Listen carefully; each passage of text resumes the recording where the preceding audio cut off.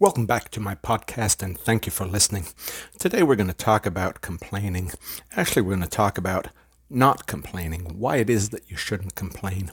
Now, you might think that complaining is free, that you can just complain. It's like watching a sunset. It makes you feel good. It passes the time. It has no effect. But that's not true, and here's why. When you have a problem, you really have three choices. You can accept it. You can either change your expectations and say, look, I was never going to get better than this anyway. You can accept it in part. You can say, look, this part of it I can't change. This part over here I can. You can accept it in the sense of if you've been eating tasty food your whole life and not exercising much and eating too much, then you probably became overweight, and at some point you're going to get a heart condition, and you accept that heart condition. It comes with the life decisions that you made, and you accept it. You say, this is a problem that I can't fix or I'm not going to fix, and I have no exit from it, and so I'll accept it. Your second choice is to attack the problem and correct it. If you think it's viable, or if you don't know yet that it isn't, you can do your very best to try to fix the problem. Come up with some strategy, make some changes. You can take your car to a mechanic, replace it, repair it.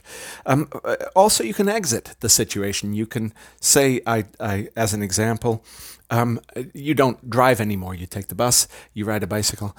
So those are, in essence, your three choices. You can accept the situation, you can correct the situation, or you can exit the situation. And here comes the problem with complaining. The problem with complaining is that you are refusing to move on to an acknowledgement of the problem and selecting one of those choices. So you aren't defining it. You're not saying, this is the problem that I have, and I can accept it, I can correct it, I can exit it. Let's look at how I could accept it, how I could correct it, how I could exit it. Okay, this one doesn't work, this one doesn't work, this one is my only choice, and I'm going to take it.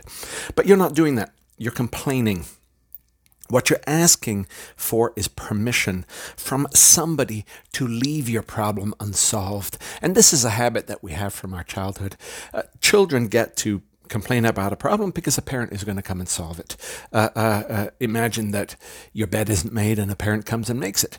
Imagine that your food is too cold or you're missing something from your plate. Well, a parent goes and gets you that thing and puts it on your plate. Or you don't have a drink, a parent goes and gets it. And so we got this habit in our childhood that we could complain and something would happen. Our lives would get better, or a problem would be removed, or we could ignore a problem and it would be solved for us by our parents. But we're not children anymore. I'm hopeful that nobody listening to this podcast is, in fact, 5 years old. So you can't do that. Nobody's going to come and solve your problems. And asking people for permission to ignore your problems is really quite silly. And when you see somebody else complaining, you know that that's what they're doing. They're accumulating problems. By ignoring problems, they're accumulating them. In life, we gather problems. Life is a process of building up problems. And if we're not solving them at some rate fairly close to the rate at which they are accumulating, we're going to build up problems. We're going to have this host of problems in front of us. And at some point, we're going to have no chance whatsoever of solving them all because they start to interconnect. We have poor health, and we have to move heavy furniture, and at some point we just can't do it. And so when you see a person who is complaining, what they're also doing, as well as complaining, is accumulating problems. They're building up this inventory of problems, and you know that at some point those problems are going to be more than they can handle and more than they can get around to solving. So the solution for you is, and you can only do this for yourself, you can't do this for others. When you hear yourself complain, stop. Stop right there. Don't say another word. Don't do anything. Catch yourself and say, whoa, I am complaining. But what I should be doing is I should be acknowledging a problem. I should be defining it. And then I should be deciding whether I want to accept it, correct it, or exit from the situation.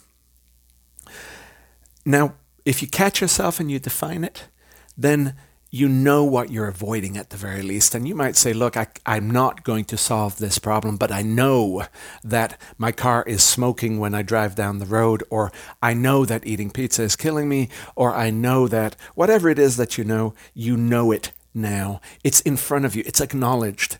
And then you can say, okay, I'm going to complain about it. But you'll probably find that once you've acknowledged it, once you know that your next step is to accept it, correct it, or exit it, you'll probably stop complaining. When you've defined what the problem is, you'll probably start to think of it in terms of its solution.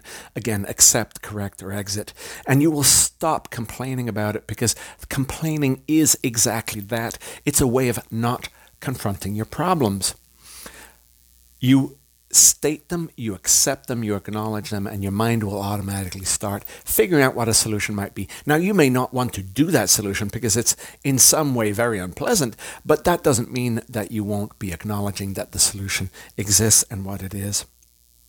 Now, once you're ready, once you've stated it, once you stop complaining, once you're ready to go forward, state the solution. It could be one of accept, correct, or exit, and then get started. And you know what? If you got it wrong, if it wasn't that, do something else. What do you do if you hear a person who is complaining? You got to know this about them. They're going to become increasingly less effective. Remember, the title of this podcast is Effectiveness. And people who accumulate this wealth of problems in front of them become less and less effective because they become paralyzed by all the problems that are between them and some sort of progress in their life. They are, for every action that they contemplate, eventually there'll be 6 or 12 or 25 interrelated problems that they can't even begin to tackle. And they don't have the system to tackle those problems. They're not saying, oh, I've got this problem. So what they'll be doing is they'll be complaining, and you are listening to that complaining. Translate their complaints into, I refuse to solve my own problems. I'm going to accumulate lots and lots of problems. I'm going to become less and less effective in my life. What happens if you don't stop complaining? What happens if you continue complaining? Exactly that. You will be collecting problems. You'll have this fine collection of problems, and you won't be tackling any of them because you're complaining about them instead of tackling them. You're going to have this impressive list. You'll be able to stand at a bus stop telling some stranger about all your different problems for 20 minutes. Now, that's an impressive feat, but it doesn't move your life forward. And that's what will happen if you don't stop yourself from complaining and translate complaints into stating the problem and choosing a course of action. Thank you for listening to my podcast.